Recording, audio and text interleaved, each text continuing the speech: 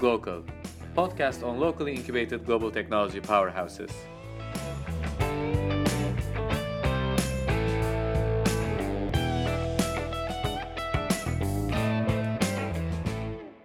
We sell to them, we sell them personalization, and we sell them actually understanding of body data of their consumers to improve their supply chain. So basically, for them, it's extremely important to improve the supply chain, to reduce not only returns, but to reduce the amount of apparel that they have in stock. Vadim believes that fashion is becoming more personalized and that this trend will continue. His company, 3D Look, can accurately get your body data with only 2 pictures taken through your smartphone. Vadim had 2 previous successful ventures and is now onto something much bigger. Over the past 3 years, Vadim raised capital from US VCs like Draper and Us, 500 startups, and a bunch of European VCs as well. In this episode, we'll discuss his previous ventures, why he moved away from a $13 million yearly revenue business, and what excites him the most about 3D Look. Let's jump to the episode.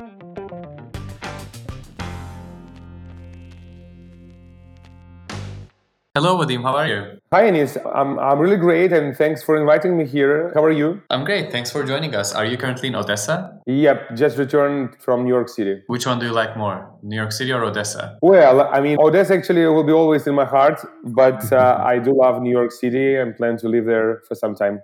So you are relocating to New York City now? Yep, just in the process of that, just got my O1 visa accepted and plan to move there within a month. Oh, congrats. Thank you. I'll visit you next time I'm there. Sure, I will be happy to see you there, yeah. So in this episode, let's first talk a bit about your experience before 3D Look. Let's talk a bit about Clicky, and then we can move forward to 3D Look. I know that you started an agency and then you did advertising automation tool, which got acquired by a media agency. And then you started Clicky, which is a mobile advertising platform back in 2011. What were some of the trends that hinted you that it was the right time to start a mobile ad network? I've been doing different stuff before I arrived at mobile advertising. I've been gradually moving towards it. So I've been doing some game development, then I was doing some e-commerce, then social media marketing, then I got excited about that. And then I started to see the development of targeted advertising in social media. So that's how my first ad tech startup called Ad Center was born in 2011. So it was a SaaS tool for social media campaigns optimization focused on CIS countries to allow SMBs to run to easily run campaigns on multiple sources on like VKontakte or Odnoklassniki or Mail.ru. They were separate at the time, and then we planned to move to connect to Facebook, to LinkedIn, to make it global. But I mean, it didn't take off as well as I expected because a social media market in Eastern Europe didn't unleash its whole potential. I don't see any successful stories there in terms of like service providers and SaaS platforms. I still managed to decided that I need to sell it. I had an investor. I mean, it was my friend Alex Bornikov. Yeah, with Alex Bornikov, you go way back, right? I mean, I see Alex Bornikov as an investor in your first company. I think he's an investor in Clicky. And then you guys started Wannabis together, which was like almost like an incubator center that also does investments. Yes. And now he's an investor at 3D Look too. Yeah, so he became my friend after he made an investment into my first companies. But yes, and then actually when I started to look for the buyer, I've been talking to a few companies, and then Alex just came up and said that they were looking for the platform to allow their advertisers to run display campaigns on social media because they had some budgets. And he was thinking about developing it in-house, but then he decided why they couldn't acquire Ad Center. That's what happened. I covered my costs. I mean, team was actually transferred to Verta Media. Some people still work there. So I was happy. So I couldn't call it a successful exit, but still the company didn't die. And the company continued to operate, which was really important for me. Yeah. And then you started Clicky, right? Yes, I actually started Clicky a bit earlier than I sold Ad Center. And at the beginning, it was ad network that monetized gaming applications on social media like VKontakte. Then we went to Facebook, joined the list of verified ad providers by Facebook. So it was called ClickBurner in the beginning. Then it was rebranded into Clicky in 2011. But I started to actively manage this company right almost at the point of time when I decided to sell Ad Center. Center to completely switch to Clicky, because at the time, I mean, the two companies were managed by almost the same team, and then I decided to separate them, to sell at Center, to focus on Clicky, to move it to mobile cost per install campaigns, and then it started to really grow really fast. Basically, I rebranded in 2011, but in fact, Clicky appeared as a separate company only in 2013. Yeah, so I consider that Clicky was born in 2013. And then I was approached by a VC fund that actually proposed me to raise a round. I didn't look for money at that point in time. I didn't know almost anything about venture funding. The company was growing well. It was profitable.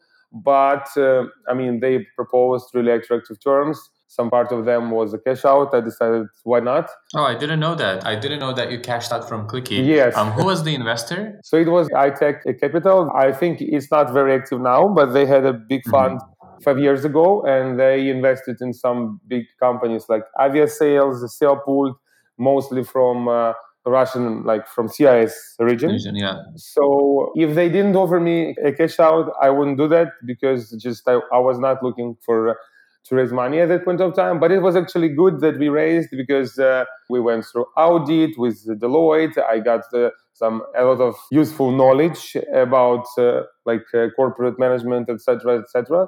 So we managed to grow the company 4x since iTech invested. But I want to know where it ended. So I want to know, like, when I think iTech put in $2 million to the company back in 2015, right? So we actually reached an agreement in 2014, but officially announced in 15. So we raised when the company had like 3.7 million annual revenue, but then we managed to grow it to 13. Oh, that's great growth. Yeah, they should be happy with that, right? Yeah, but then the market started to crash. We wanted to sell it. I wanted to actively sell it in 2000. Probably I started to work on this in 2016, when the company was growing really fast and the market was fine. I should just rely only on myself, but I had not successful experience with two investment banks, and we just a lot of time.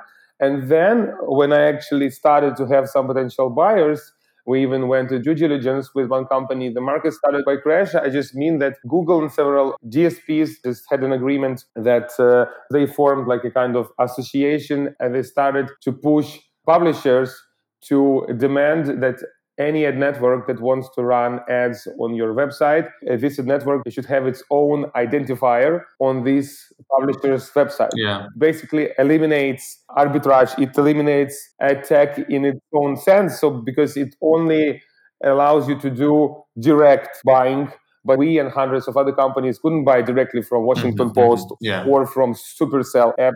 SSP and another trend was that a lot of fraud was in that market. So a lot of fraudulent installs, a lot of Chinese farms with a lot of iPhones that were creating a lot of artificial fraud installs. So a lot of advertisers started to go away from CPI affiliate channels to Facebook, to Google as well, and they started to close that activity. So a lot of these trends were actually exploded at the same time, which is really painful, and we couldn't sell it. And one deal actually fell apart, right? Because the buyer was also very concerned about the situation. The buyer also started to care only about survival. And it happened when I actually switched completely to 3D-Look. Of course, I was advising the company, but I was not involved very actively, because I thought, well, we couldn't sell it. Let's see just another opportunity. And we decided to pivot the company into SaaS company to promote the software on SaaS, to completely start doing any arbitrage, just because I didn't believe in it. We could just try to survive, as some companies still do, but just waste several years for nothing, to create no value. And the team, we cut the cost. So the company is now like in a startup mode. It has some successes with its own software, but it's still like a long way to go. But I think there is a chance that by providing its software, there is a bigger chance that it can regain its position, rather than trying to still do some kind of arbitrage. I feel like when you started Clicky, it was the right time. It was the right time to do mobile ad network. And it's very honest of you to say that you only accepted the investment because you're also doing some cash out. It's really honest from your end, but now the world has turned and it's not the best times for Clicky. So it's great that you pivoted. Actually, we have a portfolio company called App Samurai, and they have a product called Intercepted, only focusing on fraud. and they say that one out of every $3 on advertising is actually spent on fraud. So it's really tough to get on top of that. And then, as you've said, you moved from the ad tech world into the world of retail. You started to do a AI-based deep tech solution Yep. for offline and online retail. What was your motivation there? And can you please tell us what 3D Look does? In the beginning, ad tech was really interesting. It was attractive. I was always excited about thinking about some innovations and then implementing them into market. That makes me happy. And in the beginning, ad tech was this market. So I seen how we could scale after we implemented some innovations. But then a lot of companies came that tried to copycat what we do immediately.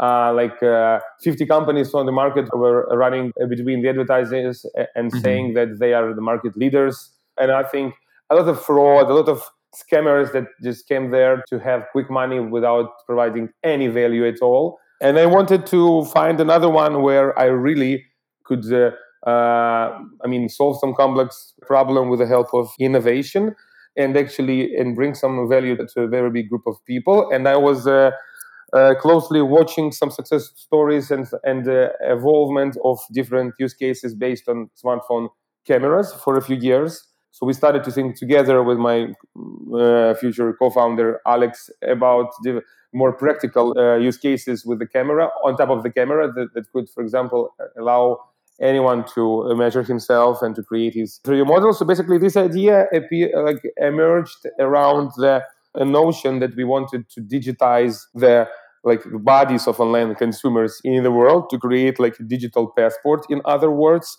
So anyone could have a digital passport in his smartphone to use it to solve different routine tasks, obviously buying apparel that fits without having to return it, importing this data into a fitness app, or combining this data with data from Apple Health, or putting this avatar into a game. We started from entertainment use case. We created a B2C app that actually allowed anyone to upload two photos and then a selfie to create a 3D model that you could dress in a funny outfit like superhero or Catwoman, and then to place it in AR, and then to apply some kind of animation, and then to record a short movie, to put it on social media. Now we see that it could have a much bigger success because of TikTok and etc. Maybe it was a bit too early.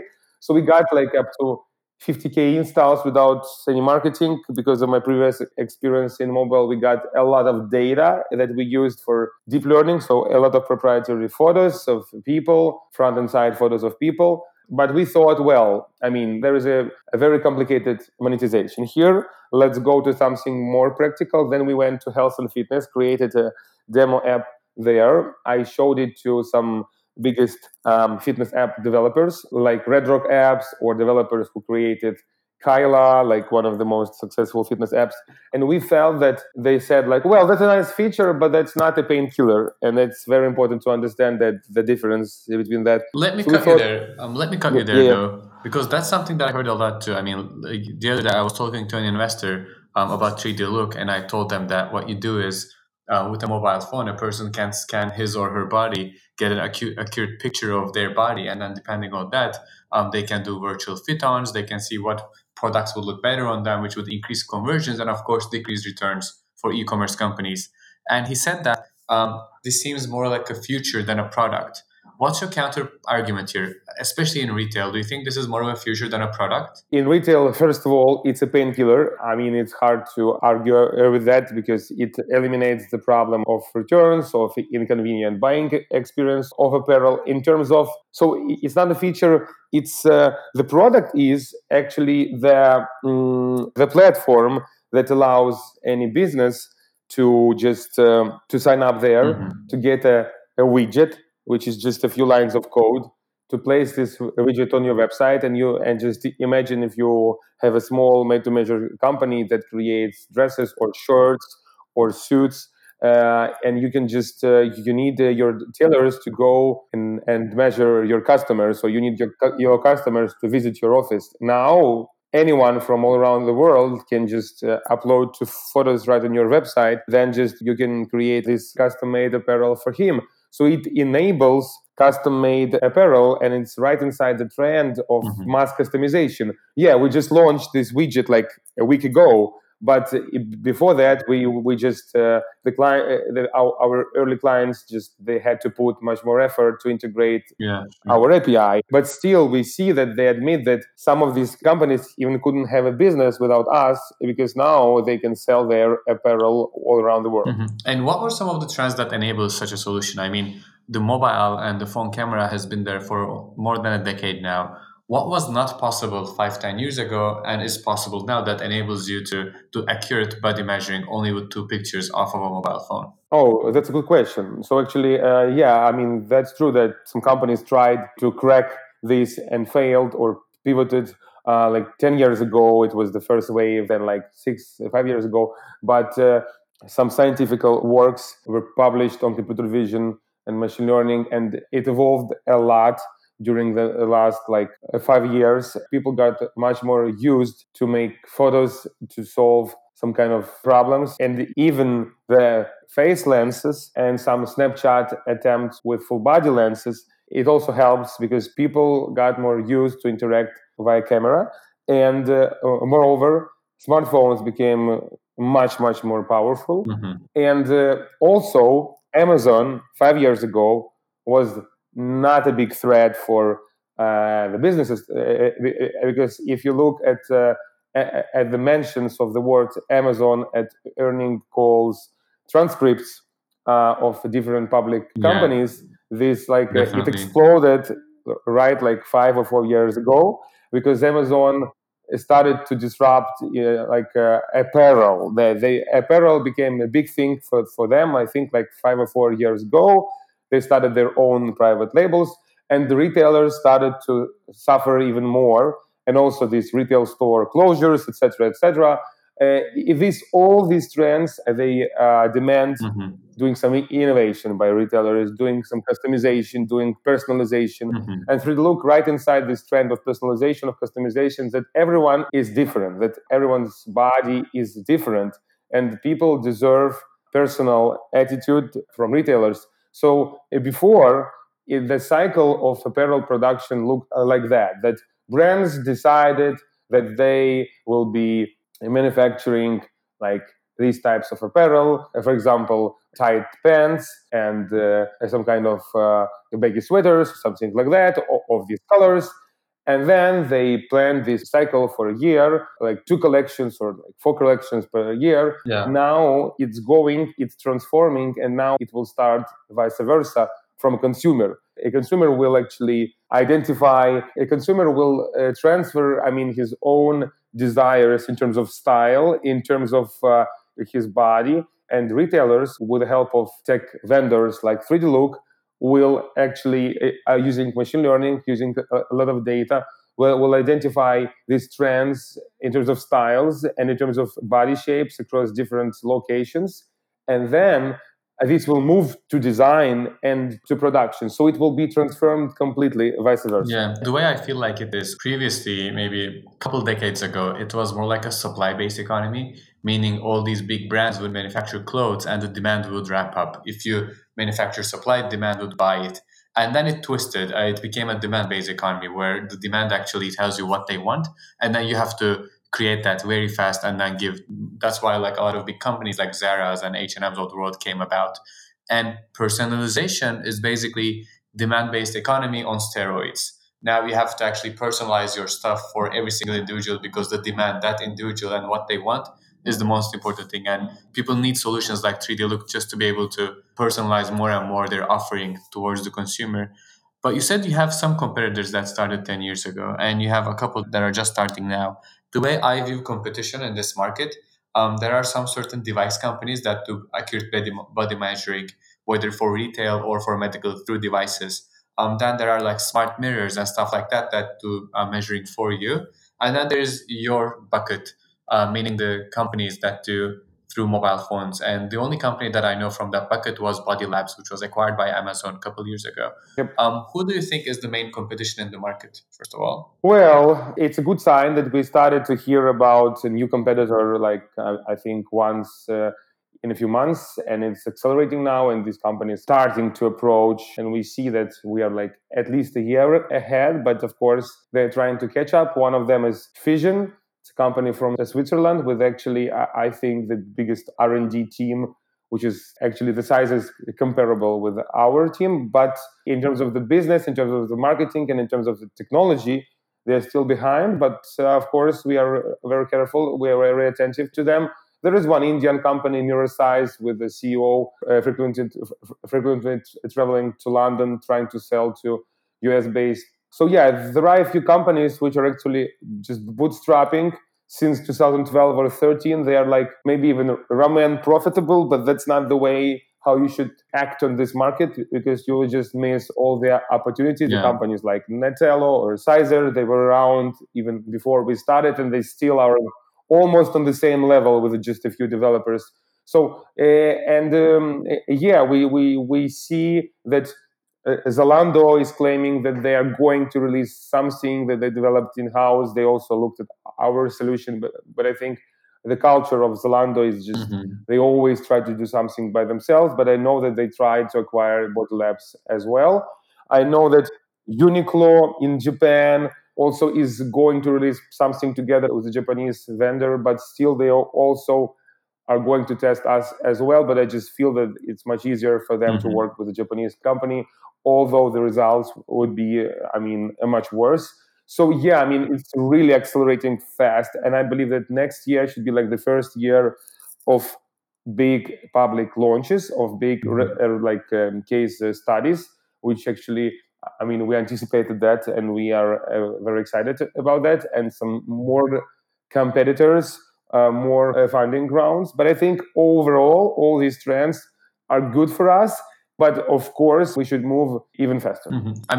I see that this is a very blue ocean space, a very, very early stages in the market where you don't actually have a retailer using such a product functionally, whether they produced it in-house or they bought it from someone. It just doesn't exist. And Amazon acquired Body Labs. You're saying that Zalando also wanted to acquire Body Labs, but now they're doing an internal solution. I know a couple of companies that I was trying to introduce you to, which told me that they need to develop this in-house. So for the tip of the iceberg, for these giant companies, they have to develop this internally.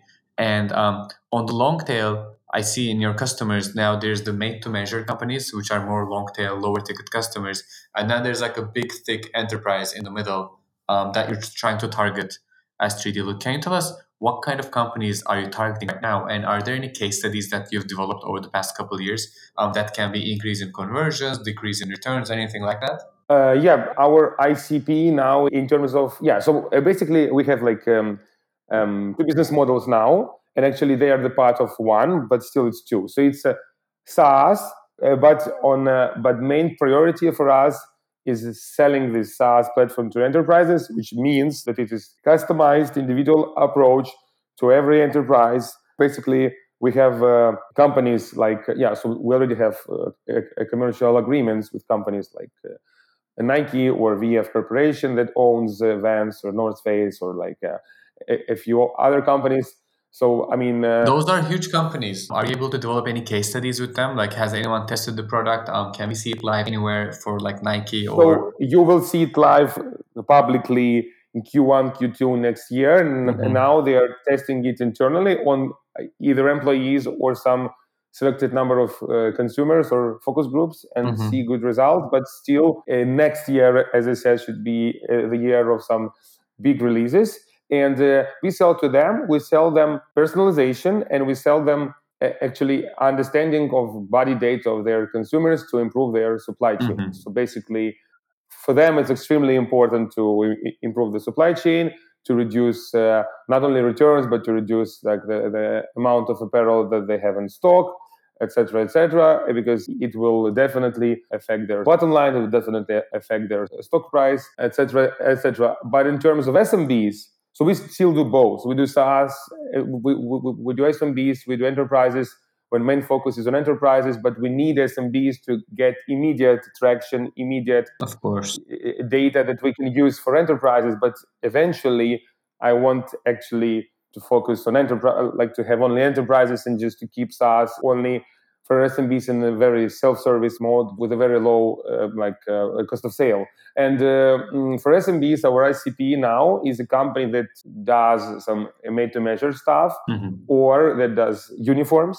for factories, for schools, for anything, for airlines, and they can just, for them, it's crucial to have a easiest and fastest to use and the cheapest way to remotely measure their consumers, because now they spend from $5 to $30 on the average to measure one consumer. With us, it's reduced to less than $1. It can be reduced to cents. They needed to put some effort there until we released the widget. And now we see the wow effect, because they even don't believe that there are just 2 lines of code that they need to implement and it's live. So we do believe that now we will reduce the sales cycles. We will get enough data so we can scale it, so we can raise more money, right, for scaling, because we are still in the learning mode. Yeah. The way I see it, from a market adoption perspective, you have to go to top companies like Nike. But then there's all these long tail companies that need such a solution, like made to measure companies or like uniform or sportswear companies. So it's good that you're going to this long tail, very niche markets just to validate the product, validate the offering, validate the technology. But in the meantime, you're pushing for these large enterprises that would potentially turn into much larger contracts sometime next year. And as far as I know, you have multiple offices.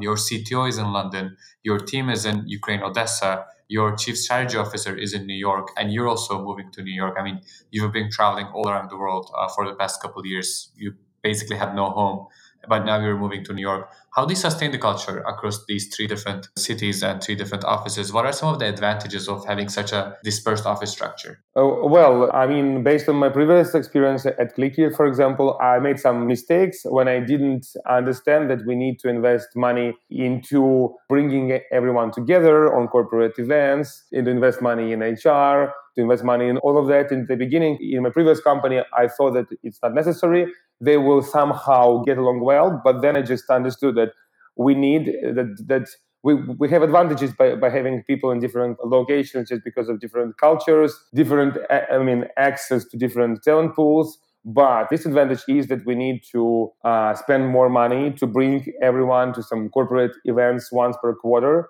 and some big event once per year. And we need to spend more to spend more money for some corporate tools like newsletters, like Confluence, etc., etc. And also, we are going to implement OKRs. Finally, we are going to test OKRs this quarter. It will also help with alignment of everyone on the same goals. And I see it as our advantage. And I do believe that it's the right thing that we have product and development and customers success in Ukraine. But definitely, we will need to have marketing and sales in the US, and then in the other market that we decide to go after. I mean, I see this a lot in Ukraine, but even in Odessa, even this small city of Odessa, I see a lot of good entrepreneurs, like the Riedel guys, like Dennis. They have their core technical team in Odessa, and then they have sales and marketing elsewhere, whether that's the UK or the US. I guess that's the right approach to go. You also organized the Mobile Beach Conference in Odessa, and I was actually very impressed by the whole atmosphere of having a tech conference on a beach last year when I came. And as far as I remember, you were organizing that conference with your dad, who is also a part of your team. How is that relationship working out so far? Isn't it tough to work with family? Well, it's tough. I wouldn't argue over that. And but we have a long experience of working together, because my dad also was a partner in my very, very, very first businesses. And then he previously worked at telecom industry, and I brought him to help me when I launched my startup accelerator Vanabiz, together with the two partners, with Alex and with Artyom. And so I brought Dad to actually to ramp up the operations, to work with the teams. So he was basically managing Vanabiz, and we had a lot of arguments, of course. But then it allowed us to understand how we can get along well, to avoid some kinds of things that we just that make us unhappy, that make us argue. And then just when I asked him to help me with the conference, especially to bring startups there, to make a startup, to organize the pitches there, etc., etc. It went smoothly because we already had a lot of experience of working together. And to close on 3D Look, I know that you went through the Boost Accelerator in the US, and then you raised some money from US VCs and then some money from regional VCs. How tough was the whole process with a team predominantly based in Ukraine? And why didn't you do much Europe fundraising? Meaning, why didn't you approach pan-European VCs or the UK VCs? I mean, as any startup that goes through Accelerator in the US, we were excited. We thought that we will raise money from prominent Silicon Valley-based VCs much easier. But then I just understood that the earliest round that we should try to raise from them is the Series A. Now, in this just on this market state. And then, I think we just got a lot of experience, but I only switched more focus to European-based VCs like this year. And also it's funny because for them, some of them considered us as a US company because our main market is US, or they couldn't invest in Delaware company. But US-based VCs considered us as European company because we have the major headcount in Europe. So that's why I'm moving, is one of the main reasons why I'm moving to New York, to actually really to build the image of the true, real US company before our Series A. But I mean, going to Boost VC was the main reason why I decided to try is just credibility and validation. But because Boost VC is quite well known there, especially in terms of Draper family. And also it helped us because, it sets some kind of like the validation. But I wouldn't say that I got, I think I got something from there. I still am, I'm still getting some help from Adam Draper. But it wasn't like, like a breakthrough for us. But I think we got what we wanted. I feel like a lot of the founders go through that dilemma. When a US VC looks at them, they feel like they're a Turkish company or they're basically a European company. And when you go to speak with a European VC, you seem like a US company. And more so, if you have revenue from like 10 different countries, let's say you have customers from Germany, France, Southeast Asia, US, Latin America, whatever, then you're nowhere's company, right? You're basically a global company with offices in a couple different locations. Then it becomes even much tougher to raise especially in these very early stages. Once you move to Series B or Series C, then it ends up becoming not a problem. Then the problem ends. But until then, it's probably problematic. And New York is the best place for you to be. It's the capital of retail. It's the capital of brands. So I think you're doing the right move. Hopefully, when we speak again in a year from now or so, you will be raising your much larger Series A. Well, thanks for joining the podcast. It was a pleasure, and let's be in touch. Thanks, Ines. Very interesting questions. Hope that listeners will also find it really interesting. So, let's keep in touch. Hope to see you soon in New York. Ukraine has a bunch of startups like 3D Look, with their technical office back at home, but sales and marketing offices around the US. I'm a firm believer that fashion will transform into a more consumer-centric approach, and the traditional supply chain will get disrupted. I'm excited to see how this story will unfold. In the next episode, we'll have Jan from Alphabet. Although he's just a boring VC today, like myself, he previously started a company, grew it to 100 employees, and then IPO'd. Martin will again lead this one. Cheers. Here's a snapshot of all the activities we do here at Glocal. Apart from publishing a new podcast episode every Monday, we also publish video summaries on Saturdays. These short 5 to 10 minute videos are published across all of our social media channels. I also write brief weekly articles with core insights from every episode. Lastly, we do Tuesday Tips, where we gather advice from very influential people and share it on our social media. To get all that into your email inbox every week, please go to our website, theglocal.co, and subscribe to our email newsletter. We are very active on social media, so I beg you to follow us on Instagram, Twitter, LinkedIn, Facebook, and YouTube. Ciao.